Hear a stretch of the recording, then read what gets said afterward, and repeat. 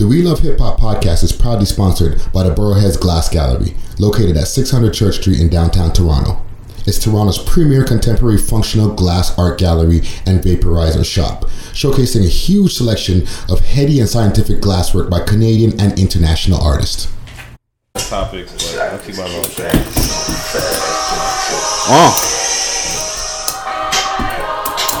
Bring your mic a little bit closer. Episode 34, huh? Paul Pierce episode. The truth. So I got a bottle opener. You got a bottle opener? Yeah. There's a lighter. I don't know how to do that too, but I got a bottle opener.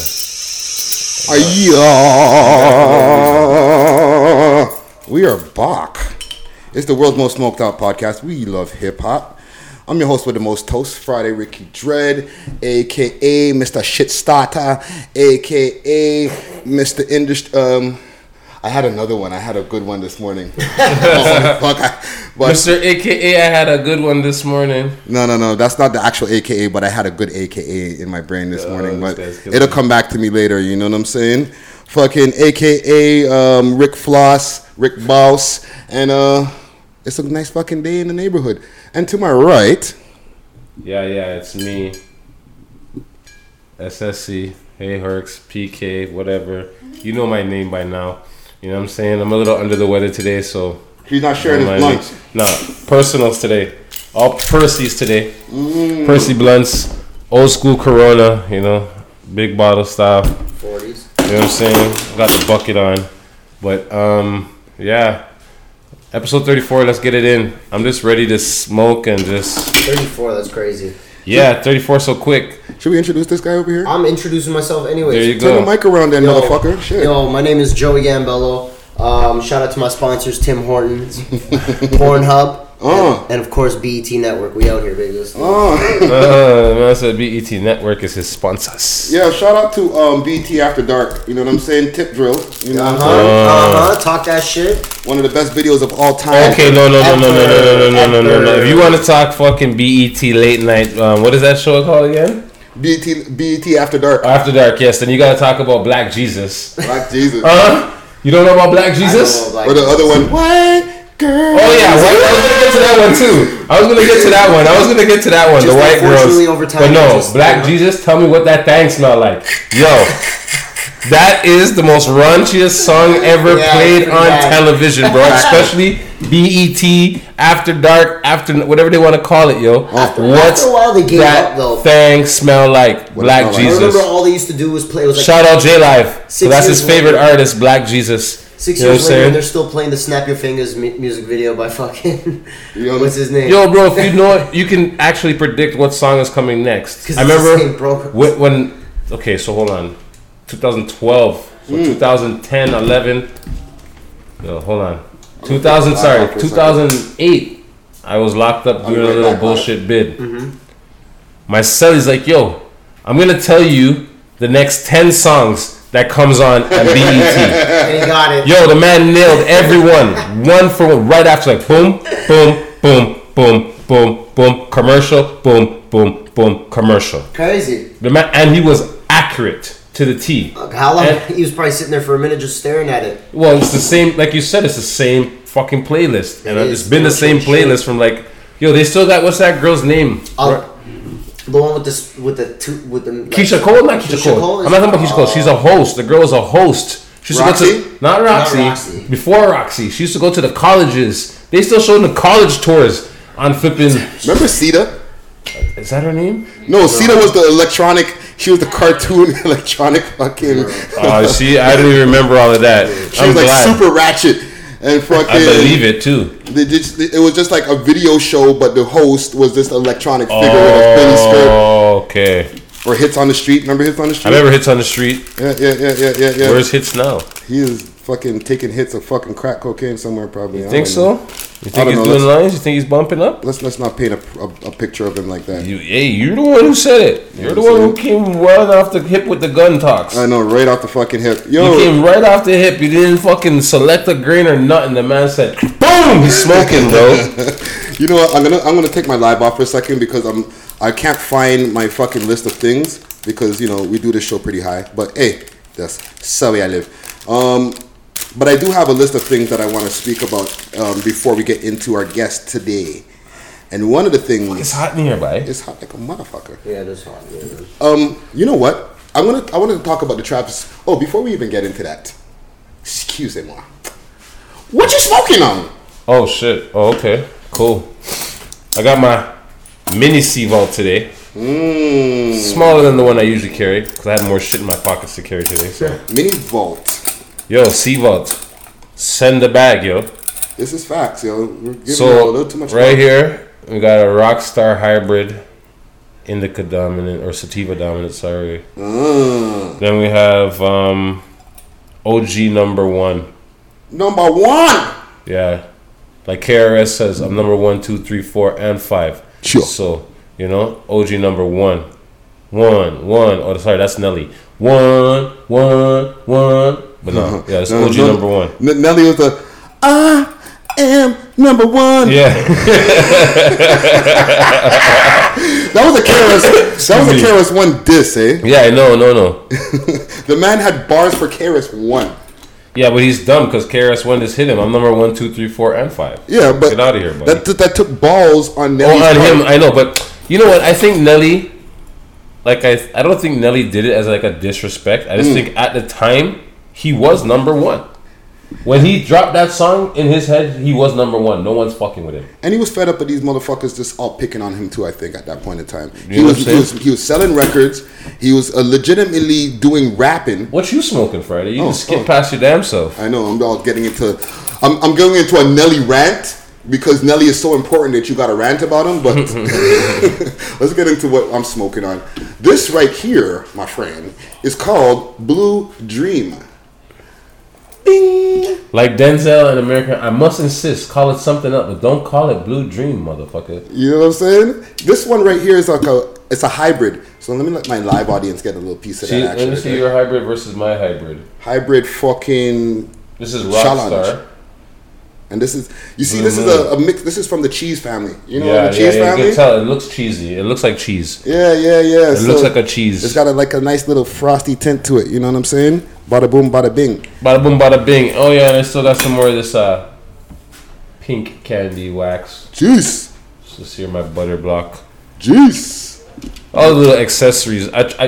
Man, I wanted to get some moon rocks, but the place closed at 6 and I missed it. So sad day in the smoker's life. I'm gonna smoke some of the finest of ganjas. I also have some DM DM. Def Bubba. DM. Who's sliding in the DMs? No. We ain't doing the Yo Gotti route today. But speaking of Yo Gotti, there has been developments. You like my little transition right there, right? There's been developments between the whole Young Dolph, Yo Gotti, and Black Youngster triangle. It's funny because triangle that's going on today. I posted a picture of a meme that I seen of it was actually Yo Gotti and Young Dolph, and it says, "Oh, don't hate, just wait your turn." You know what I'm saying? Because Dolph is on stage all iced out, yellow diamonds, yellow gold, everything looking well flossy. Yeah. And you can see Dolph in the back like the man's pre and the man's shit, or he's just. It could be something completely different, but the way the context of the picture looks, it's like the man. It's like you see the man had animosity towards the man from time. He's getting ready to run up from time, like before. This is not Young Dolph. This is like when Dolph. Young Dolph and Black Youngster. Yeah, no, but I'm saying something just happened to Young Dolph today. Okay, so what originally happened with him is he got his car shot up. Yeah, like 100 times, right? And because the car was bulletproof, nothing touched him. Yeah. Okay. However, now they caught him slipping, I guess. Yeah. He was outside of the whip. In Hollywood or something like that. Oh. Look at that. You see the look. Yeah, the man just looks like he's going to run up on him. You see the look. Christ. Like, nigga. He's salty about something in that picture. Well, the thing is, they had a confrontation. You know what I mean? They were booked in the same hotel. This is probably years ago, too. No, that's what I'm saying. That's what, you know what I mean? No, well, they're all from Memphis. So they already had, whatever they're having is not only a rap beef, it's a Memphis beef. This is my opinion, I think. You know, Yo, Boozy said it best, man. You'll die in your own city before you will out of town, bro. Your own people will kill you in your own town, bro. But their town beef is carried out of town because they're all rappers who are traveling around this country now. Yeah. So when they're bucking each other in different places, it doesn't take away from the fact that they still have unfinished beef. Yeah. So whatever that is, now they bumped into each other at the telly, or they had where they were booked in the same hotel, which is dumb on the fucking promoter's part. Yeah. Nah, man, promoter knew what he was doing, man. That's some publicity, man. You know what I'm saying? Good, bad. It's still publicity. Now Young Dolph has been shot. Yeah, well, like how many times? Fatal, not fatal, but like critically, like what's going on? Like what's going on? I don't know exactly all the details about him in the shooting, if he's in critical condition or if he's not. But isn't that young? Okay, hold on. Who got shot? Young Dolph or Young Black Dolph. Gangster? Black whatever. Young Dolph got shot, right? Okay. And now, and they said there was a confrontation between Gotti's crew and Young Dolph prior to the shooting, and now they're looking for Yachty as a link to it. Yeah, Yachty as a person of interest, as they say. You mean Yo Gotti? Yo Gotti. You trying to get this popcorn rap nigga involved? I just threw like 10 rappers' names over in the sky. Yeah. The audience is probably like, who the fuck and where the fuck? Who's Young Yo Yachty? Yeah, like yo. Don't be surprised if someone comes with that name tomorrow. Young Yo Yachty. Yo Yachty, yo. Hey, boss. Internet.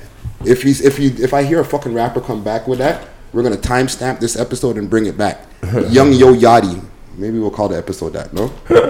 Young Yo Yachty. Anyhow, there's other things that happened. I made a little quick report earlier last week or right before the weekend started. Right? What? A We Love Hip Hop quick hits. Yo. First things first. What? No report talk. Done the report talk. Okay. Made a quick hit. A quick hit. No report. No report business. Nothing. We're not report nothing around here. We don't work with reporters. We don't report nothing around here. So there was a quick hit that was made, that I made about Travis Scott and fucking Kylie Jenner. Solidified. Here's the thing, the Kardashian family found. And I'll tell you earlier, right? Isn't this okay? Last couple of weeks ago, the man was like, "Yo, he wanted to marry her." Who, Travis Scott? Yeah, he wanted to, and the mom was like, "Nah." She just laughed it off. Yeah. And now he went and shot up the club. The man said, "Yo, he shot up the club." He didn't shoot up the club. He shot up the club. You understand what I'm saying? Because she's barely legal. Yo. She's not even legal in the state of California. She's not even 21. She can't drink liquor. To me, this is all part of the big Kardashian plan. She can't drink liquor. Oh, yeah, it's a financial plan. Yo, I'm telling you right now, the illest shit that would happen right now is if Black China and Tyga got back together. Like, yo, we planned this shit. Yo, we planned this shit. Full circle. We planned this shit. Yo, we sat down and we planned this shit. I told her I was gonna bang up Kylie and get as much money and notoriety as she went and she hit up Rob, had this baby, wow. and now they're back together. That would be the ultimate couple of all time. Yo, listen to me. I got a little the finesse would be so. Yo, listen to me. I have a feeling in my heart. I have a feeling in my heart. Long game. The long con, bro. The long con, bro. The long con, bro. Like, yeah, they want to fuck us, eh? That's actually a pretty good fucking night. That's bro. I have a GIF or a meme or whatever, right? And I'm gonna use when we're talking about this because I already have it in my files of Black China and Tyga together, like having a drink, and they're like dying laughing. I don't even have to go Google it for it. I already have it. Oh my goodness! Yeah, I'm telling you, man. Foreshadowing. Yo, they planned this shit, bro. Need it one day. They planned this shit, bro. They've been like, yo, the Kardashians been fucking Black people for the longest time and getting away with it. Now it's time to fuck them back. Let's do this. And yo, cause think about it. Tyga and Black China, they weren't like they were warring. It's not like they're talking shit about each other. They just weren't. You understand what I'm saying? They just kept their mouth quiet about each other. Yeah. They weren't talking shit about each other. They weren't fucking doing anything like that. Maybe she might have hit him up. Oh, you know, whatever. You know. No, she had a few darts for him. Of course, but nothing where it's like, yo, they couldn't. I'm telling you, I feel that you're gonna see them in like the next year or two. Be like, yeah, we're working it out. Yeah. You know what I'm saying? He is the father of my child. You know, Rob is too, but you know, Rob's an idiot. So. And you know, his socks ain't really moving that crazy. Allow the man in his sock game, bro. It's bad enough they had the man wrapping around in his robe. Let me get something important before we get to our guest, because we do have a special guest coming in tonight. Just to let people know, we ain't just gonna be shooting the shit here. the mans them, like we like like we Ain't nothing usually wrong do with around shooting this the time. shit, but But we actually do have somebody coming in who's very special, very, very, very, very, very, very, very, very, very special. Okay. Yeah. And special to the city. no, he's special to the fucking country and the world because he's world's great. What is it? World famous. World famous, right? This is one of his AKAs, and this gentleman here, he's done a lot of touring. You know what I'm saying? He's touring with a lot of different R&B singers, rappers, comedians. So we will be having starting from scratch that will be coming through. So all you people watching on live, keep watching because that nigga coming through. And it's First gonna be things sick. first. It's not a nigga. Well, you know what I mean. Everybody. Stop with the nigga. Stop nigga this, nigga that. Yes, I need to.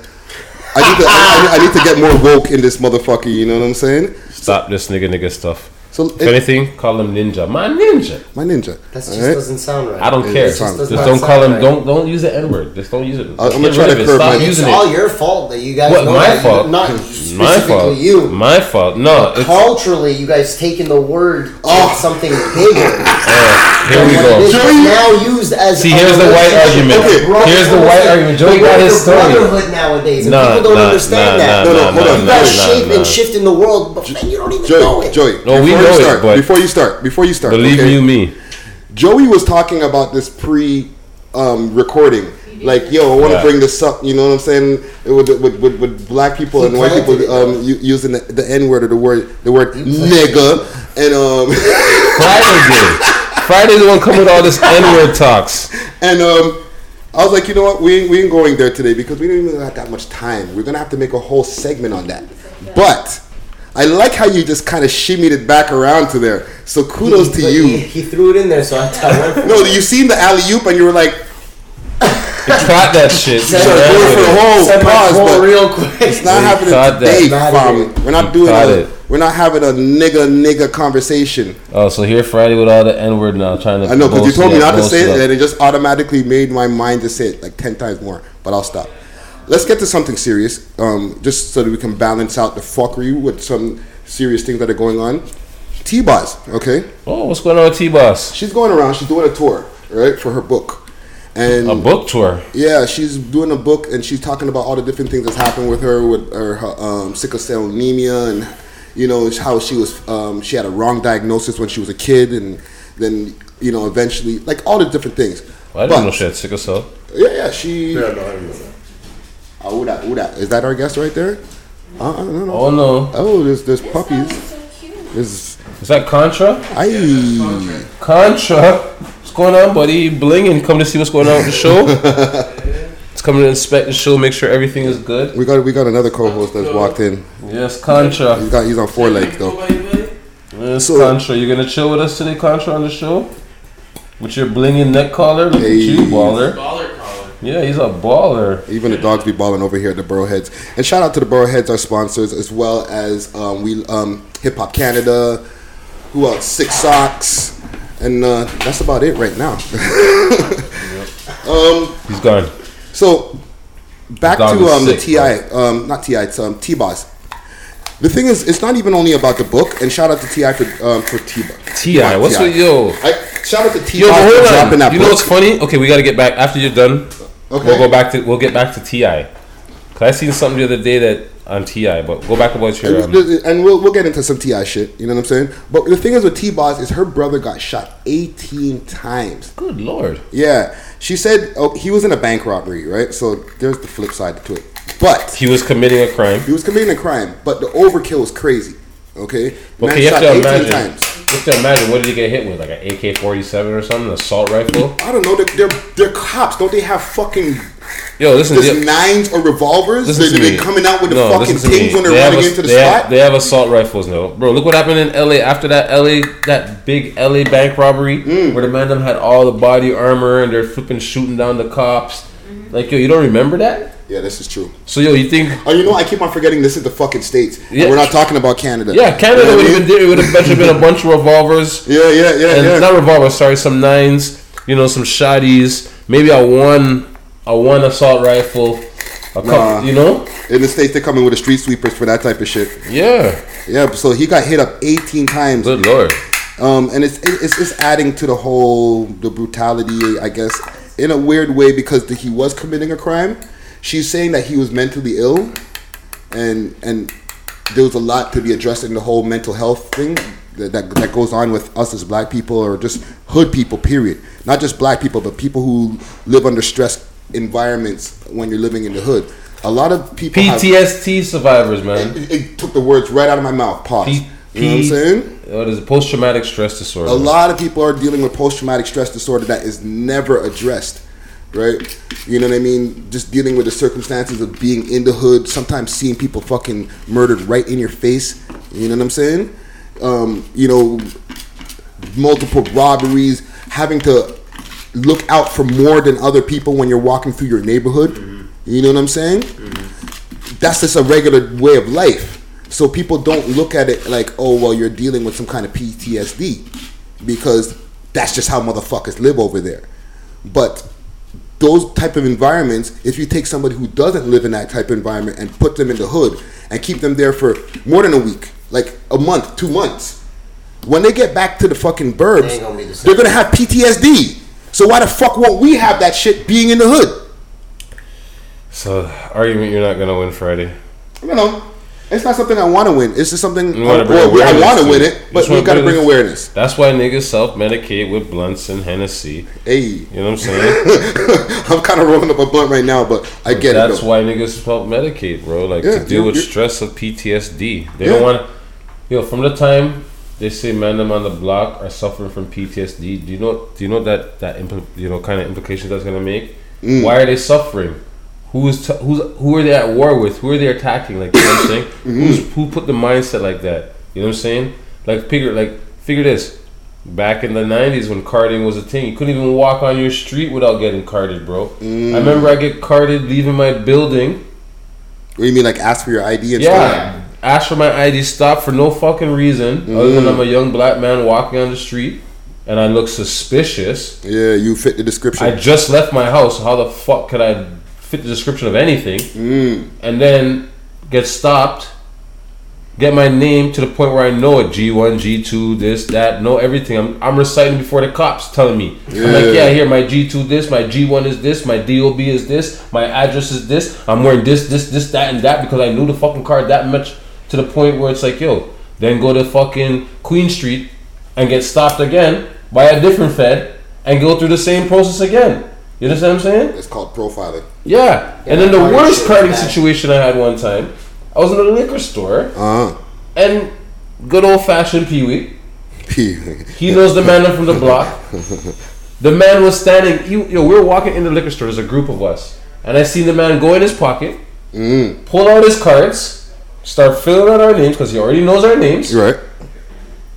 From being out there so long, fucking with us. And the man basically filled out 10. Off of all of us right there without even stopping us, just on the strength. Oh, I know Joey. Yeah, that's Joey. Blah blah blah. Red hat, black shirt, red shoes, black jeans. Boom, camouflage, whatever. That's fucked up. And that's what I live. I've been pulling. Yep. That's how it is. Having my friends in my car. Yeah. Yeah. So it's definitely something that we just need to make sure that we bring awareness to. You know what I'm saying? Like, I know we can't solve the problem in one day. You know what I mean? We won't come close. You know, the things that need to be addressed in the hood are not going to get addressed and flipped around in one day. But if every person who has a platform could at least try to say, hey, we're woke too and we're bringing some awareness to it. And if you got any fucking questions, hey, let's talk about it. Then, hey, what the fuck we got a platform for if we're going to just be talking shit? You know what I'm saying? We talk about a lot of rich motherfuckers who are fucking up. And that's all well and funny and shit like that. But at the same time, we got to bring that balance. You know what I'm saying? Of course. Most definitely. Yeah. So with that being said, I'm going to take a little quick break here. We're done the pre-show. You know what I'm saying? Or we in. But you know what I'm saying? Our guest is here. Yeah. And I want y'all to be able to catch the vibes that we're going to be bringing with that, because we got a lot of good conversation and a lot of questions that we want to be asking our guest here. So we'll be right back. World's Most Smoked Out Podcast. We love hip hop. Volume 34. If you feel like your sock game is getting kind of boring, you know what I mean, wearing that same old out of the package 8 in a pack sock packs, man, you need to step your sock game up. check out my people at Six Socks Toronto. If you want to know how to get onto them, check them out on Twitter or Instagram at Reid_Craig. That's REID_CRAIG. Six Socks Toronto. That's what's up. All right, and we are back. I'm just practicing some different radio voices that I'm Stop doing. this Friday. Do that on your own time. What is this? Trust me, like, yo, what's wrong with this guy? You know what I'm saying? Like, that's one of Your own the time Friday. Trying to get that Move 93.5 job up in here. Yeah? So we are back on 93, the fucking Smoked Out podcast, and I don't want to get on about 93.5. Real talk, yo. No, we don't. No. It's trash. Trash. Their playlists. They play Swollen members still, bro. Bro, Hey, don't diss Swollen members. Shout out to Yo, I'm not dissing Swollen members, but they had their time and their place. And 2018 is not their place on the radio. I'm sorry. Not for the music that they're playing. Where's my water? You know what I'm saying? The song that they're playing, Mocha Own and One or whatever that same, like, like, bro, come on. Like, this is not the time for that. I can't, bro. I can't. I have nothing against the artist. I have nothing against the artist. I have nothing against the artist. I'm just, as they say, it's just, I don't understand it. We're in 2017, 2018, and I can still wake up in the morning and hear that song on the radio. But they're a throwback station, though. No, okay. Not all the time. But all day, 24/7. 90% of the anymore. That sucks. Okay, well, if that's the case, that's a good reason why I stopped listening to the radio in the morning. well, you know. But whatever, that's just me. Sorry, it's I what apologize. I digress. So, with no further ado, I want to introduce our guest here. Yes. You know what I'm saying? He's a man of international mystery and I have a whole bunch of different. I've never heard that one before. No, yeah. you didn't get that one? I'll let you finish. Go ahead. Yeah, for sure. We'll call it Scratchy San Diego. You know what I'm saying? You know what's messed up? I was just thinking about Carmen San Diego when you said that shit. Hey. This guy said Scratch Diego. That's why you guys smoke together. Exactly. That's why we're on the podcast, yeah. You know what I'm saying? And I don't care. I don't need to be on there. We have the world famous. World famous. Sorry for my cheap scratches and That's okay. sound effects. Scratch will teach you how to deal with it. You know what I'm saying? How's your air DJ game? It must be sick, no? I've never practiced it. I'm not gonna lie to you. I like watching other people do it. It makes me laugh. You know how they have a competition, and this is totally not on the list of questions. Yeah. You know how they have the competition for fucking air guitar? Yeah. They should fucking have a competition for air DJing. But what are you gonna do though? When people do it, they always the first is the wiki. That's all I hear all the time. Wiki, you know when you do that wiki. But they ignore the Apparently, that's the sound that most people hear when we're doing something. They ignore the fact that a lot of the switching is the mixer, right? Mm-hmm. So they need to be incorporating the mixer finger in there too. So they're like, you got to figure 99.9% of people that aren't DJs have no clue what DJs are doing. Straight up. They don't. yeah, and you know what? Straight There's a whole bunch of. We had like a DJ discussion a few months ago where I had like 3 DJs from Montreal: DJ Majest, Okay.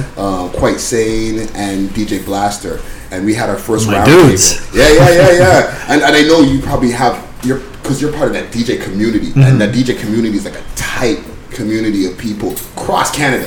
You know what I mean? It's not just only limited to Toronto. No? Like you guys, you know DJ Sage. Yeah. You know what I'm saying? He's over in the West Coast.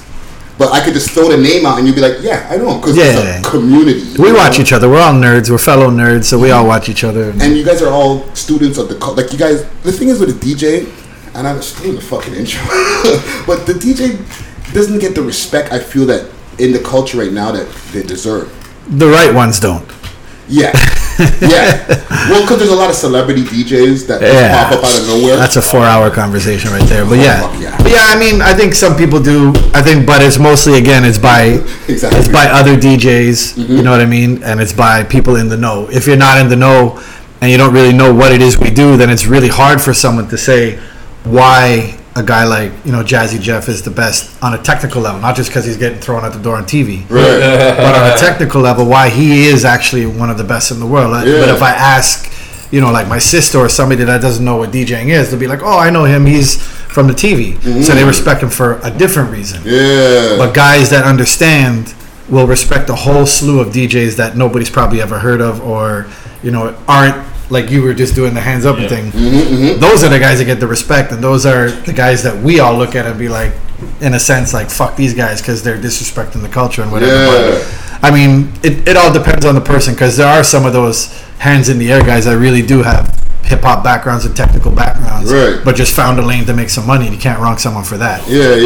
So that was my Paris Hilton though. That's a whole different ballgame. That was my Paris Hilton. And she's been a DJ for a while. You think somebody like her would accumulate skills over some time? Why does she need to? Yeah, she doesn't really need to. This is true. For what she does, she absolutely doesn't need to. Yeah, she just has to show up. Her name's gonna give her the bag, and she's good to go. Make sure she's never wearing the same thing twice. Make sure she presses play at the right time. And that's it. And that's it. Go collect her paper. But there's tons and tons of pre-record DJs and so forth. What's his name? Stevie Aoki or some stuff like that? Yeah, but I think those guys to me were never DJs. Those guys are entertainers. Right. Like, he's amazing at what he does. The cake guy, right? Who throws exactly how you know him. He's like, for old school comedians saying, "Oh, Gallagher, the guy who used to smash watermelons." You know what I mean? It's like you know that these guys for certain things. So yes, he is the cake guy. He's a producer. He's not a DJ in my eyes. You know what I mean? Those guys aren't DJs. Like, not to say you have to be there and be. I'm not that guy either. That's like, you have to be supreme technical nerd and wow me all the time. Do your job. That's our job, is to do your job. Exactly. No matter if it's me just playing a record or if I'm actually doing some stuff. Technically, it doesn't really matter as long as the people are having a good time. Yeah. So whatever the party. Yeah, I mean, these guys are playing festival for thousands and thousands of people who don't give a shit about the technical stuff at all. They're not there for that. They just want to party. They want the lights. They want the music. They want the bang. So no, I'm good. But so for him to stand behind the set and just sit and mix, it's boring, and I understand that. Yeah. That's why a lot of the technical guys aren't festival guys for that exact reason. Unless you're a hype guy or whatever. They need a show, so these guys, that's what they give them. Really? Yeah. No, I totally get it. Yeah. That's what they give him. They give him a show. Excuse me. He jumps up on a stage, jumps up on a thing, and throws shit at people. Like, they have to be different at some point. He found this cake thing for some odd reason worked for him, so he does it. You know what I mean? Each guy kind of does different things. And that's what the people are. The people are not really there for the technical aspect anymore. Not at all. You can't blame. There's a time and place for everything. Yeah. There's a time and place for everything. If you want to see Qbert go fucking bananas on the turntables, you go to those rooms to see him. If you're not into that shit, you're not going to see it. That's why the DMC competitions are dying. Right. Because the Red Bull shit came out and everybody wants a show. It's all about show now. So it's like guys pressing buttons and guys putting their hands up and running in front of the turntables. And that was never DMC shit. What do you think about the gimmicky guys? Like, I don't want to say gimmick, but like Deadmau5, we wear the big helmets, and these other guys. I don't understand. Like once again, that's like their show, like, right? It's a show. My biggest problem with that is them calling themselves DJs, number one, and guys like Deadmau5 who shit on DJs and say, DJs, who gives a shit, fuck the DJ thing, but you're making DJ money and you're going out and you're taking DJ jobs. gigs. Yeah, you're going out and playing. You may not think you're a DJ, you're a producer because you're just literally pressing a pre-record button and the whole mix plays. And at festival it's just lights and you're just standing there turning knobs. But you're a DJ. You're representing a DJ. So now, if he's never seen a DJ before, he goes to a festival, he sees Deadmau5 doing this shit. He's like, oh shit, Deadmau5, Tiesto, these guys are the fucking best DJs. Then if he came and watched Craze and Qbert and Shortcut and all these guys go bananas, he may not get it. He may be like, what the fuck is this shit? Why do they keep on scratching? Yeah, it'd be like my wife watching, Craze and shit. She'd be like, fucking, like, play the song. But she also understands the difference between the fakeness and the realness. She's kind of in the middle. You know what I mean? She likes the music blended together properly. She's more of the mixed stuff. She's not big into the turntablism stuff, but she also knows the hokey shit is not for her either. So there's people in so many lanes. That's why that term DJ, I mean, we have these conversations all the time. Right. The term DJ is so loose right now. Yeah, definitely. Super loose. It's super loose. It's just like rapper. Yeah. You know what I mean? Like anybody can be a rapper now. Anybody. Like Katy Perry does a verse, like she'll sing and then she'll do like 8 bars of where it's like considered rapping. So now she's a rapper. So it's somebody that doesn't know who, 21 Savage is or any of these fucking Melly Mel for that matter. Anybody who doesn't know who actual rappers are sees this and be like, oh, well, Katy Perry can rap. Yeah. Okay, cool. Well, Taylor Swift can rap. Okay, cool.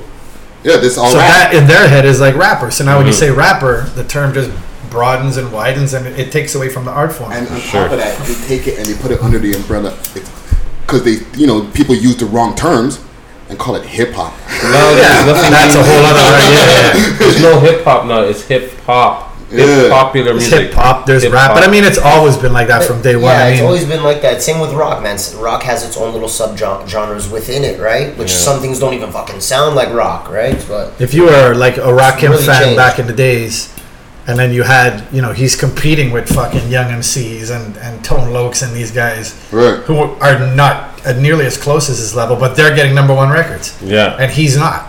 Yeah. You know what I mean? So it happens to everybody. It happens in every decade. Yeah, basically. you know what I mean? Like Slash might not be the best rock guitarist, Yeah. but everybody knows who the fuck he is Yeah. because of what he looks like and who he was Right. with. Yeah. So that they equate that to him being the best. Yeah. You know what I mean? So I have some questions also here about from before you started DJing, right? You're from Montreal originally, Absolutely. right? Oh, Freddie, look at our cameraman over here throwing up the tech guns. MTL. I just came back from there actually. Nice. So what year did you move to Toronto? 86. 86. Ooh. Were you You were DJing born that that year? year? Oh fuck. I wasn't alive. Messa, I wasn't even alive. Don't worry, I wasn't even just a I was little 14. baby. I was 14. Yeah, I was running around in the schoolyard and shit like that. I wasn't a grown ass man in the schoolyard, so don't look at me like that.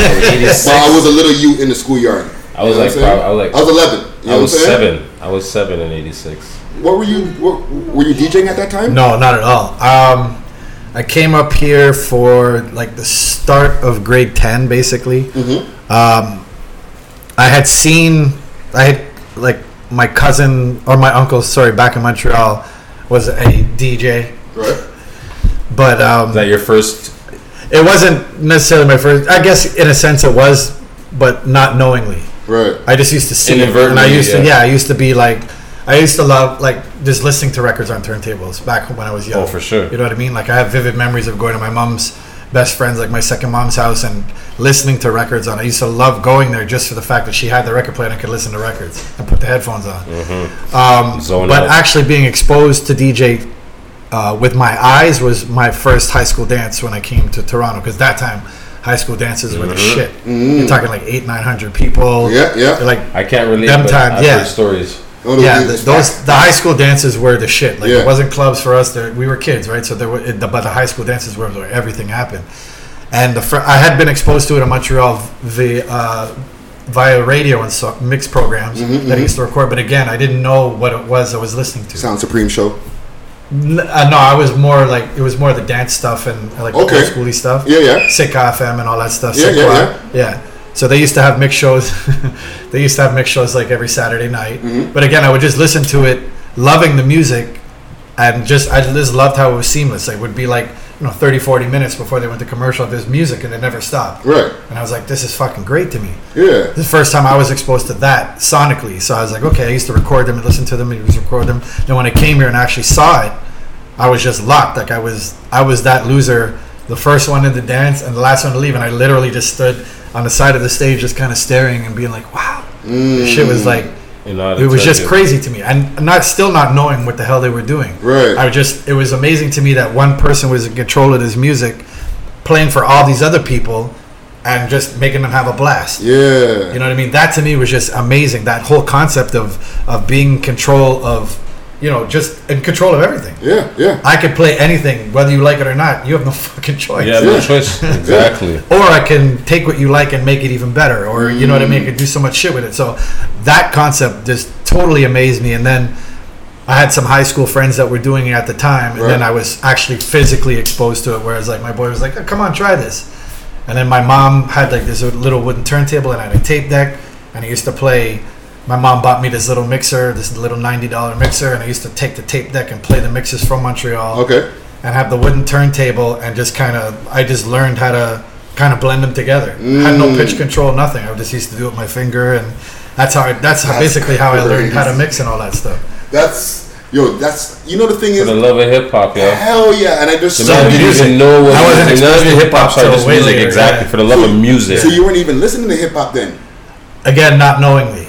I wasn't what you'd call a hip hop head. Right. I would just listen to everything, so it didn't really matter to me. Yeah, it's true. In the 80s, everybody listened to everything. Yo, listen to Yeah, me, it's man. just the way I grew up. It's just the way I grew up. Like my Yo. mom was big into Motown and that stuff. My dad was big into like the British stuff, like the Beatles and all that stuff. So I grew up listening Soft to rock. everything. Yeah. Soft rock Yeah, in the but I never 80s knew. and 90s. I never ever, and I still don't to this day. I don't categorize music. Yeah. Music is just music to me. Even when I play, like I just kind of play music. Right. If it sounds good together, just play it. Yeah. Like there's no reason why just because you're a hip hop head that you Exactly. can't like something else. No, it's so true. you It's may in your so mind true. think you don't. Until you actually hear it, and then you Until you realize, you hear know it. what? Oh, yo, I never Yeah. thought this would go with that. Boom, Yeah. you know what? And yeah, So like growing up, totally and agree. especially with the music, especially back then, it was like Maestro wasn't hip hop to me. Maestro wasn't rap to me. It was just music. Yeah, You know what I mean? Like Sugar Hill Gang. First time I heard Rappers Delight, I wasn't like, oh my god, this is the first hip hop. I didn't know any different. We didn't even just- have the terminology, really. No, it was just music. But I think if you were born into that culture, like if you were in that from day one, yeah. I don't think anybody in Canada really was because Yeah. we were kind of introduced to it through New York. But Yeah, pretty much. maybe some people were. But if you were like, if that was your life and all, then I get it. But for me, it never was. Like everything was just music to me from day one. Yeah. I read somewhere that you got your name from the TV Guide. It's true. That's how old I am. Now,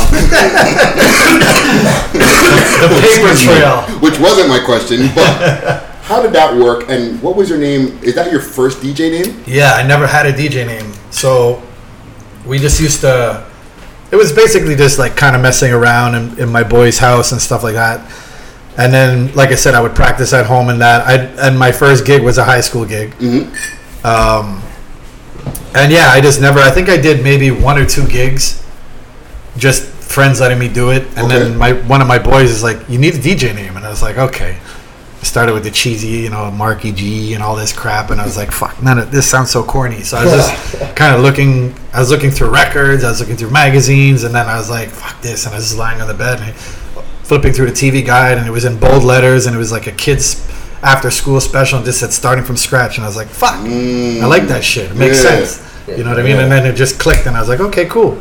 Good thing that that's after school special number came for that bag. Yeah. We're like, yo, fam. That's why you put the DJ in front. Yeah. You know what I'm saying? So I'm gonna throw 2 names at you: Chris Shepard and Deadly Headley. What comes to mind? It's funny you said that. I just said that to somebody yesterday. Those exact 2 names. We were talking about Chris Shepard yesterday. Okay. Because a guy, we were just talking in general about like inspiration and so forth. Those guys are 2 humongous inspirations for me. Humongous. And to Toronto in general. Okay. For the music scene and for DJs, those guys are instrumental in creating so many opportunities and introducing so much new music to people. And they played fucking everything. They played hip hop, reggae, house. They played everything, and people again didn't realize it at the time because it was just music. Those guys are monsters, man. Those guys are they're true legends. I used to listen to Deadly Headley religiously on the radio every Saturday night. Yeah. And then Shepard too. And Shepard gave so many DJs opportunities, even though he's jacked them. Because they have to mix like behind curtains and fucking bend down and mix it while he was standing up there doing this thing. But really, eh? yeah. Oh wow! But- Behind the scenes. Yeah, you're getting the lowdown. I'm sure I'll get Like text some message. DJ Ghostwriting. But that's what it was. Ghost scratching. But again, smart fucking businessman. Like Straight up. from day one. And the funny thing is, funny you said that, is as we were talking yesterday, I looked him up on Wikipedia, and it said he's Jamaican. Right. I never fucking knew that. I had no clue. I know the accent was fake because I know him now over the years. I know him. I never knew he had Jamaican background. Which is crazy. Shit, most people out here is It's like it blew my mind because he's the last person I would have thought that.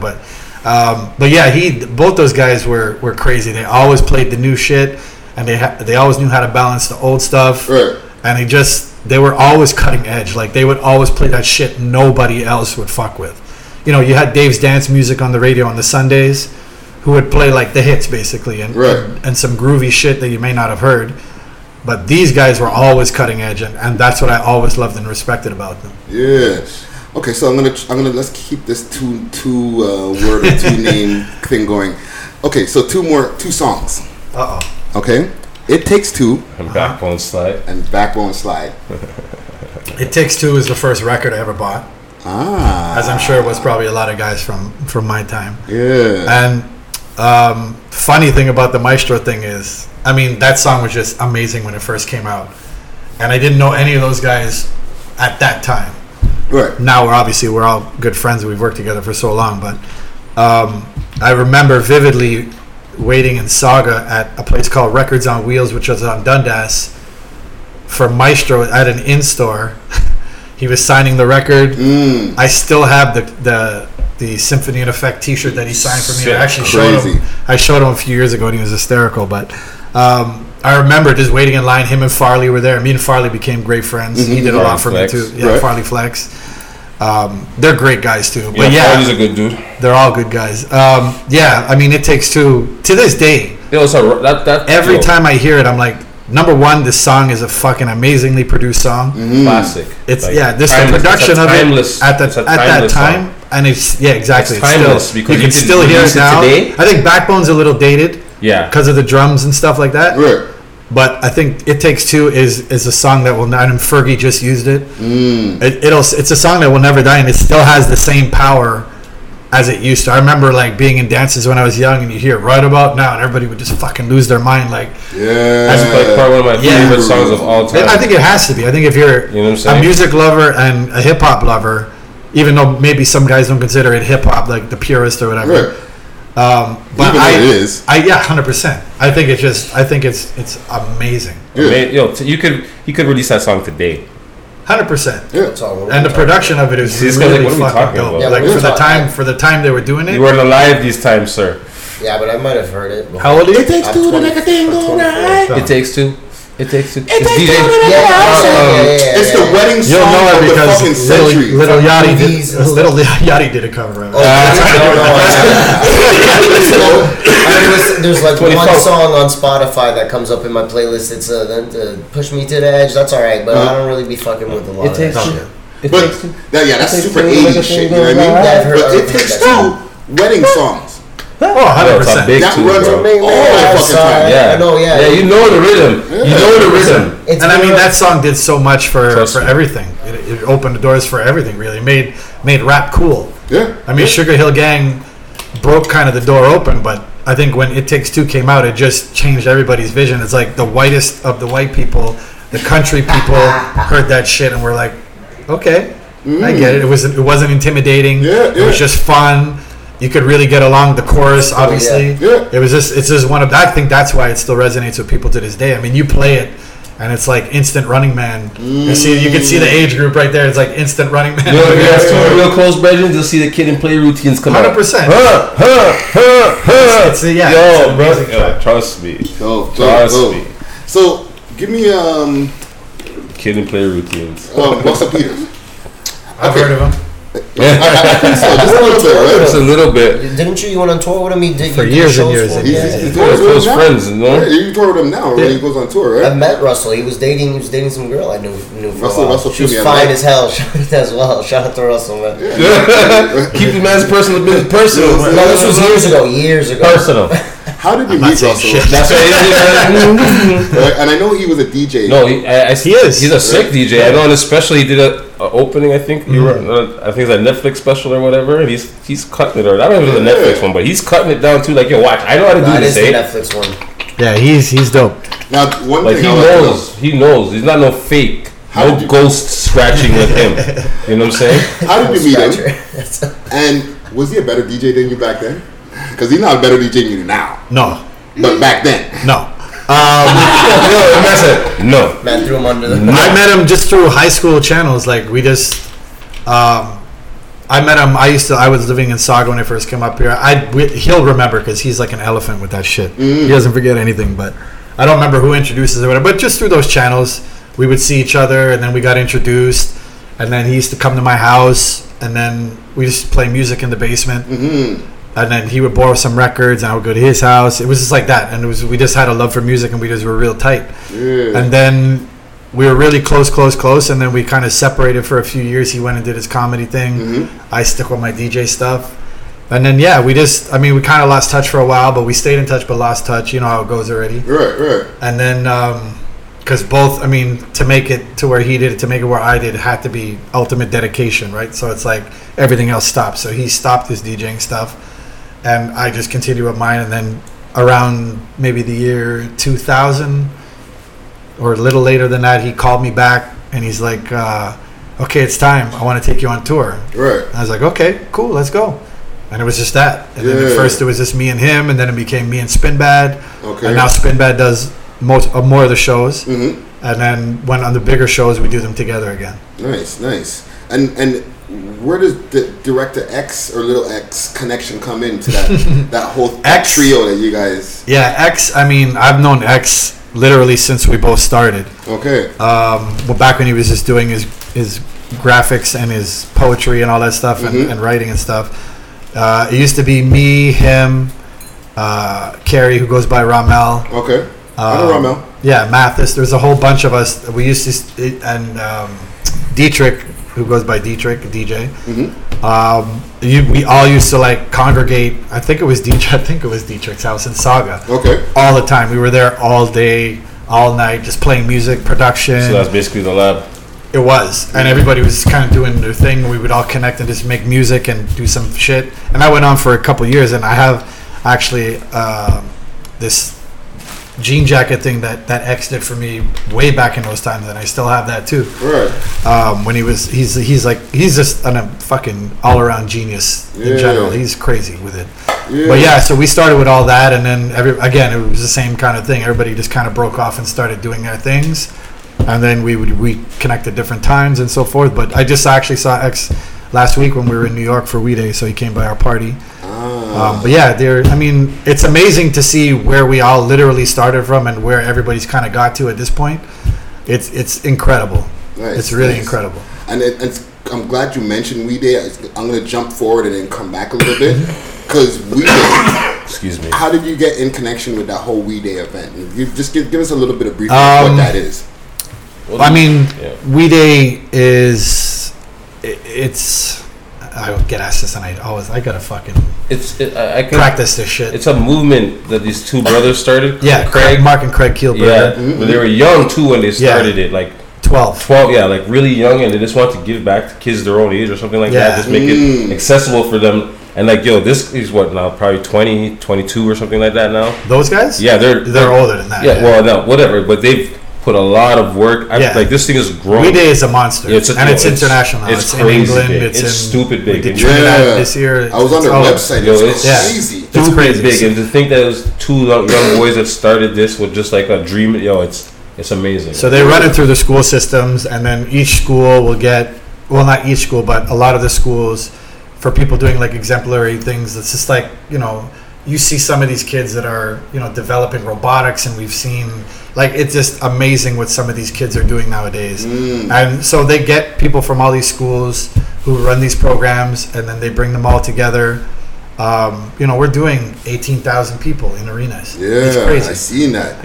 Tomorrow. Yeah, they'll pull with this. Crazy. Tomorrow, and then we have a night one for the families. But yeah, it's incredible. And I was doing just the Toronto one for years. They would just bring me in to do the ACC one.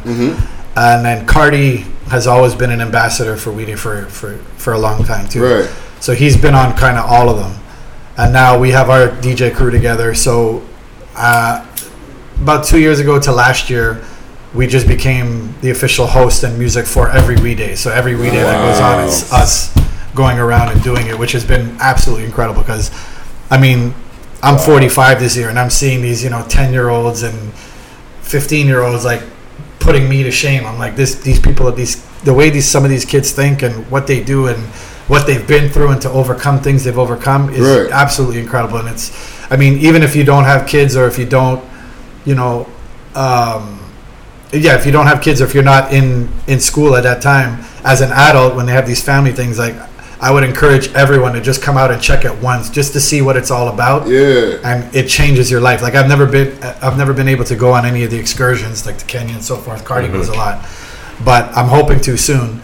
But what they do is, they're building homes, they're building schools, they're they're feeding, clothing people. Like, it's just, and it's across the world. It's insane. It's a righteous movement. Yeah, on the website that I was like, it's a righteous movement. Just all the different places that they were showing, the places are rammed. Yeah, and like you're seeing Chance the Rapper, you're seeing everybody. Yo, they got big. Everybody does it for I mean, nobody's getting paid. Everybody does it for the purpose. You know what I mean? So it's like.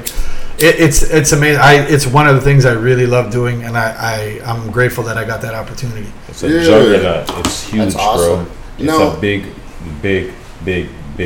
movement. Yeah, that's awesome. Yeah, it's crazy. Straight up, it's a big movement. And now I want to get into. Okay, I want to skip this one thing because we're getting a little bit more into a whole global aspect of the different things that you started doing in the bigger aspects, right? So I heard that you were at a party one day. Like a small party, or I was watching an interview where you were talking about it, and all of a sudden you're playing, and an usher comes up to you. Oh yeah, that was at a wedding. At a wedding. Yeah. Right, and he's like, "Hey." On King Street. So, you guys go on tour. How the fuck was that, dude? Like you're doing stadiums with people going nuts. Yes and no.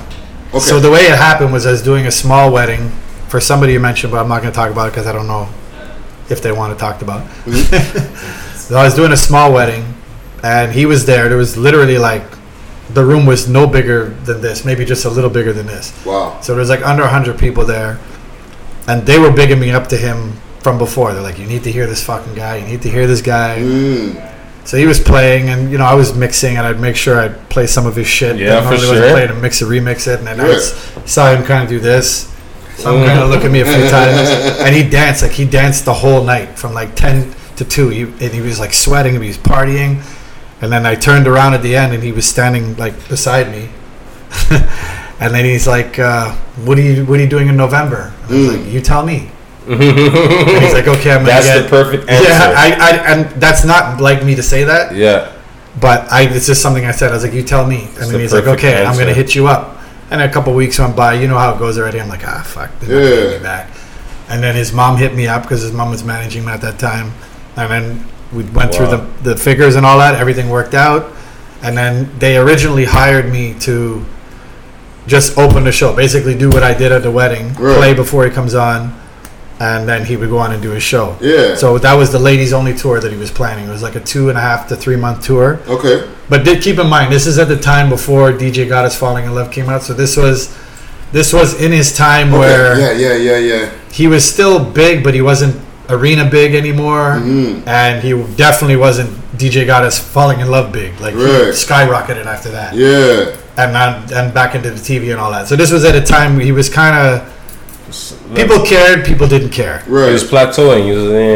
He had plateaued from his R&B stuff, so he was really in that cross section now where he was trying to reinvent himself. So this is Yeah, so I think it worked out good for me because I think had he been that arena guy at that time, it would have never happened. Because he already would have had everything in place, or he wouldn't have had a need for me at that time. Right. So he wanted to just do this ladies only tour, which was really like kind of an I&I. You get to see Usher in, you know, a 2,000 person room. Mm-hmm. Right. That was the appeal of the thing. It wasn't arenas. It was more smaller, like Cool House at the time we did when we came here. So it was like Cool House, smaller theaters. And Canada was the only date, or Toronto was the only Canada date, and then we went around the U.S. So he brought me to he flew me out to North Carolina for auditions, or not auditions, rehearsals. That's what I'm looking for. So first day of rehearsals, he comes back to me and he's like, okay, I changed my mind. I want you in the show. So it's like, okay, what does that mean? He's like, well, I'm going to give you some things to do during the show. And he's like, okay, we're going to make that work. I was like, okay, cool. So we were talking again. I was showing him some music that I had that wasn't out yet. And he's like, oh shit, how did you guys get all this? Right. You know what I mean? So we were having fun with that. And he's like, okay. He's like, do you talk on the mic? And I was like, no. He's like, well, you're going to. And I was like, but I don't really do that. And he's like, well, you have to. And in my mind, I was like, fuck sakes, what am I going to do? I was like, okay. And so it's like, what do you want me to do? Right. So it just kept changing. Every time I would do something, it would just get more and more and more and more. So in a 90-minute show, I opened the show with like this interlude thing that I had done. And then I played with the band, like just doing scratches and so forth. And then I had my own, so I was the only guy with a solo in the whole show. I had like a 90-second to 2-minute solo where I just had to hype the crowd. And then I had me and Usher had a solo break for 15 minutes, so it was just me and Usher, where I was playing tracks that the band wasn't playing. We'd go through more of his like eclectic hits, and I would play them. He'd sing along. We had a call and answer, and then I opened the encore. Okay. So it's like I was doing all the whole show. Yeah, I was on stage for the whole show. That's crazy. And then I had all these breaks and stuff, and I had never done that before. But the only thing I had done, I had toured with Keisha Shante before that. But again, I was just part of the band. I would just play, scratch along with the music, and occasionally be like, "Oh, what's up?" and get them hype and whatever. But the mic work has never been my thing. Yeah, I have to be like hammered to do that shit. So the Usher thing really. It got to the point where I think Toronto was our second or third show, and it was X and Taj that were doing all the stuff with Usher at that time. And that when Usher made that movie and all that stuff, he made that the 15-minute movie or 20-minute movie he had done after Caught Up. Oh, yeah. So they were all real tight. So when we did the Toronto show, Taj came up to me and he's like, "How you liking it?" And I was like, "I don't think I could do this anymore." Right. And he's like, "What are you talking about?" It's like, it was so much pressure on me because I had never done that. And being forced to talk on the mic, and it was just, I was so uncomfortable and I was so out of my element. And then at the Toronto show, basically Usher said to me, he like called me in the back and he asked me straight, he's like, "What's up? What's going on?" He's like, "I know you're not having fun." And I was like, "I'm not having fun and I don't know if I could do this anymore." He's like, "Well, I'm going to tell you this straight. If you don't do it, someone else is going to do it. So do you want someone else to do it?" Yeah. And in my mind, I was like, "No, I don't want someone else. Who knows when this opportunity is going to come again?" And it hasn't. You know what I mean? For me anyways. So I was like, I have to do this. So I sat back and, I would actually drink before the show and stuff. I had to just shake those cobwebs because everything happens so fast. And when you're dealing with guys on that level, and all like the band guys are guys that have played with everybody. It's an assembled band. So it's like all these guys are top notch. And I can't be that struggling guy. They're all American. I'm the only Canadian. I'm the only white guy. You know what I mean? So it's like everything was against me, and I was like, I have to do this. You know what I mean? And it was rough at the start. It got better, and then at the end, it was great. I was comfortable. I was on the mic. I was hyping the crowd. Everything was great, and then I just actually went to Usher after the last show, and I just shook his hand. And I said, "Thank you," and he's like, "Thank you for what?" And I was like, "You changed me. Like, it really changed me. Like, you made me a better DJ and a stronger person because you totally took me out of my element." Even in the last show, I think I still have it recorded. We did our break, and then I was like, yo. I said, "Usher, just give me 1 second." And he looks at me like, "What the fuck are you doing?" I said, "Give me 1 second." I said, and I just kind of laid it out on the mic to the crowd. I think we were in Philly or Chicago or something. And I was like, I just want to take this moment to really thank Usher, who took this, kid from Canada who you guys have never heard of before and stuck him in the forefront on your tour and do that. And that's the kind of guy he is. And I was just like, I just want to say thank you. And they went crazy and Wow. But it's like, I just had to show my respect somehow, just not behind the scenes. I wanted to, because a lot of times we see celebrity, like you hear all this shit about Usher now. You know what I mean? And whatever. We covered it. But I mean, people don't get to deal with a lot of these people the way I've been able to deal with these people. You know what I mean? Like, he could have easily been like, "You know what? You fucked up this time. Get the fuck out." And that's how most of those guys are. It's like no tolerance. Like, if you're a dancer and you trip and fall, if I fucking see that shit again, you're gone. They don't have time for this shit.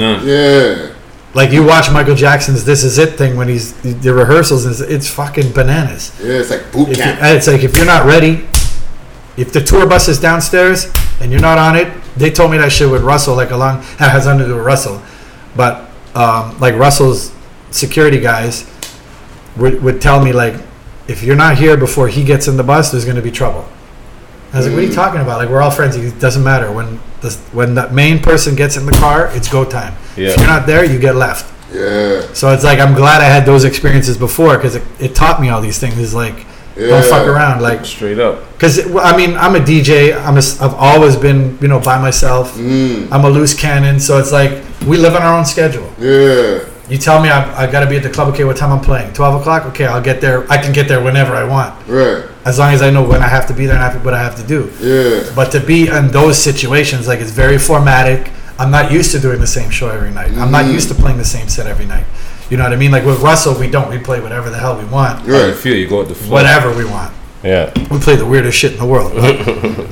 With this Usher thing, like everything about it was stuff I had never done before. And on such a platform where I was like, it got like the first, I was getting, not like throwing up, but I would feel sick. Like I would be down. It's like I didn't do a good job. I got to do better. You know what I mean? But it's like you're trying to take in all this new information and try to still incorporate your flavor. And the problem I was having also was like, you know, Usher was like, okay, I need something to open the encore with. So I was like, okay, I would be coming up with stuff which to me was dope. But he's like, nah, they're not going to understand it. Or nah, the crowd's not going to get it. Or, you know what I mean? So he was telling me, and in my mind, I'm like, how can you fucking tell me how to do my job? I'm not telling you what notes to hit. Exactly. So it took me those things. It was actually like the drummer, this guy Aaron, who kind of pulled me aside, and he's like, listen, just figure out a way to do what you do, but to do what we're doing. Because I wasn't necessarily playing with the band. I was playing I was this doing kind your of own thing. in a sense, because it was nothing I've been used to. So it's like the drummer stays in the pocket, the guitarist knows his role. I have to know my role. You got to find your role. You got to find your Pick spot. those spots where you know you fit in, and Yeah. then leave it alone. So like all that stuff was new to me. So I was like, it was an amazing a learning experience, and it did like it, you know, it made me comfortable on the mic. Where now I really don't give a shit. Right. And it made me it took away that fear, because I'm also not a public person. I don't like lights on me. Like I don't like all eyes on me. I don't like being introduced on the mic, but people stop the music and then say, yo, stop, and then start it from scratch. I hate that shit. Yeah. I'm like, just let me come on and do my set. Let me ease in the way I need to ease You're a in. DJ, man. I know, a but low-key guy. That's but how DJs are. Yeah, right. Who says that? No, actually, there's a mix. Because the thing is, the DJ's still behind the scenes in a sense. Yeah, but it depends what you're in it for. There's a lot of guys that love this. They love all eyes. I mean, there's nothing wrong with it. If you can do that and rock, go and rock. Yeah, you know what I mean? Like Jeff's a quiet guy. Jazzy Jeff's super quiet. Kid Capri's a showboat.